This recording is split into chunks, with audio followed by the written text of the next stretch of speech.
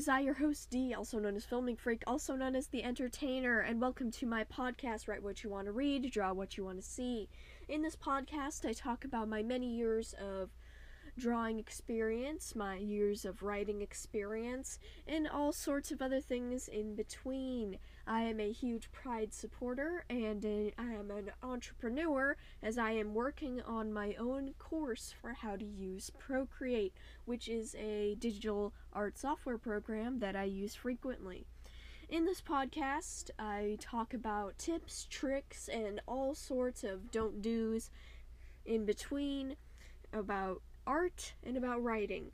Between each day, I alternate between writing and art, and some days I have special days where I talk about special things. So, on to the podcast for Season 2, and I will see you all in the episode.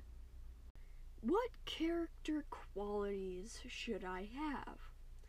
Hello, it is I, your precious piece of pasta, D, and you are my precious packing peanuts.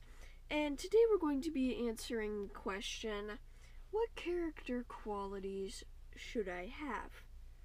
Now, this is a question that needs to be a bit elaborated upon.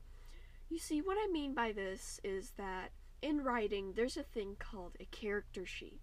Now, you've probably heard of this, and for the artists out there who are also writers, you'll note that a character sheet often consists, for artists anyway, of an illustration of the character. Often it can be from multiple points of view. Often it's just from the three-quarter view with some character expressions. But basically, a character sheet could mean that to you. What character sheet I mean in this podcast today is the writer's character sheet. Basically, this lists out things like their name, age, gender, all sorts of other things like that. It's basically getting the details together about your character. Now, in the book that has taught me how to write, it's on Kindle. I forget what it's called. But basically, it's written by this author who actually got their stories turned into movies and such. And I believe she normally works in fairy tale setting stories, very fictional, very fun types of things like that. Now, when I first got this book, I was internally sighing so hard, and probably externally sighing just as hard as well. Now, my mom, or we refer to as Bunny, she knew that I really wanted to become a writer. So she scoured Kindle / the internet to find me books on how to write. Now, I wasn't really into having to read more. Surprisingly enough, I couldn't put two and two together, but I wasn't really one who was interested in reading at the time. I'm someone who can have a bit of fun reading books like Diary of a Wimpy Kid or something like that. But when it comes to books for school, I immediately just have this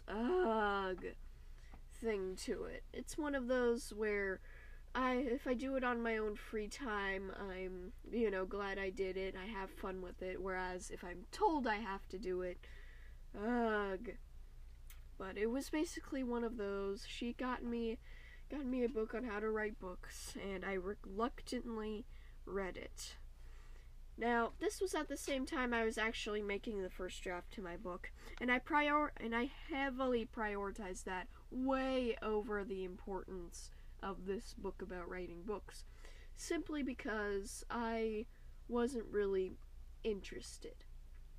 Now, I still went through it. I still did the exercises, because even though it was, to me at the time, it was I still went through it because not only was it a part of school, but, you know, I think deep down I knew that Bunny was just trying to help me out. Bless her heart, I love you, Mom. But, anyways, so she got it for me, I read through it, and, in one of the chapters we talked about character sheets. Now, this lady had provided me a character sheet, and at the time, yet again, I was, because the exercise was that I had to, basically, in the book, she said that for every character I had to make, I had to use this character sheet. Now, I do think that this character sheet is important. It lets you get in depth into your character, and there's a lot of other character sheets out there that really get even more in there. Now, the character sheet that I was given is compared to the other ones that I've seen and looked up on the internet, is very simple. You know, it may take you a while to ponder, you know, what the answers to all of the questions are for you and everything. And it definitely will take some time. But, you know, it's just one of those where it's very important. So, basically, how we start every good character sheet is with the name. What is the name of the character? Now, you can break this down into multiple questions / boxes, or whatever you want to call them. For example, you could have first name, last name, middle name / names, and, middle name, names, whichever one you want to go through. And I like these types of ones where we have a lot more questions to answer. It does look a lot more tedious and like it'll be more time consuming, but at the same time, it makes it to where there's not as many, it's more clear and concise what belongs to what, and what's what and everything. So we got first name, middle names, and last name. Now we go with age, height, body type, things like that. We start really going on to the bodily features of our character, height, width, everything like that. And, don't be afraid to be descriptive with these questions either. You're building up this character. This is your character to build up. And next thing is, well, before all of this, we would obviously, identify whether or not they're human or like a robot or something like that, or an android or something. Obviously, we'd figure out what kind of being they are, and then, after that, we'd have their gender. For me personally, I'd add like how they identify, if they're, transgender or, non-binary or something like that. And with this, I'd have a little, this would be like a little section with like pronouns as well, and, what kind, this may sound weird, but what kind of people do they love? Like if they're gay or, pansexual or things like that. All sorts of things like that. For me personally, I include those types of things because, it's just something that I include. It's a part of my world too, man.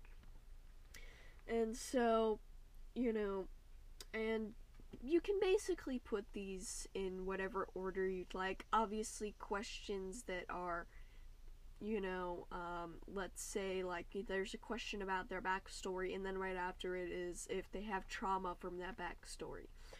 Obviously those questions are going to have to be structured in a certain way. Now, but like I said, for most questions, you can answer them at any time, just whenever you're thinking about it and you suddenly come up with the answer.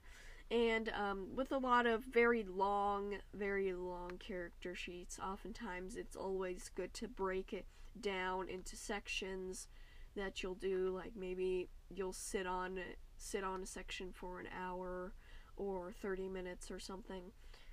But it's always good to, you don't have to answer every single question. Like, not every single question matters, but if you answer a lot of the questions, then you'll get a clearer and clearer picture of your character.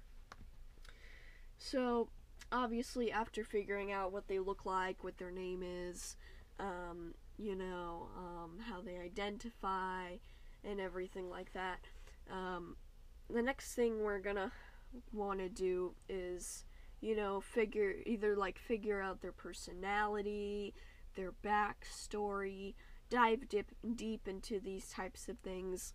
And, if you're ever hard-pressed for where to find all of these questions, a quick Google search or Safari search or whatever search of, just character sheets will often get you what you need. Just character sheets will often bring up the writer's version of a character sheet. You may get some artist versions of a character sheet, but there's just mainly going to be writer stuff. So yeah, you can choose from long ones or short ones, things like that. For me personally, once I really get back into making characters and stories and things like that, again, I'd have it to where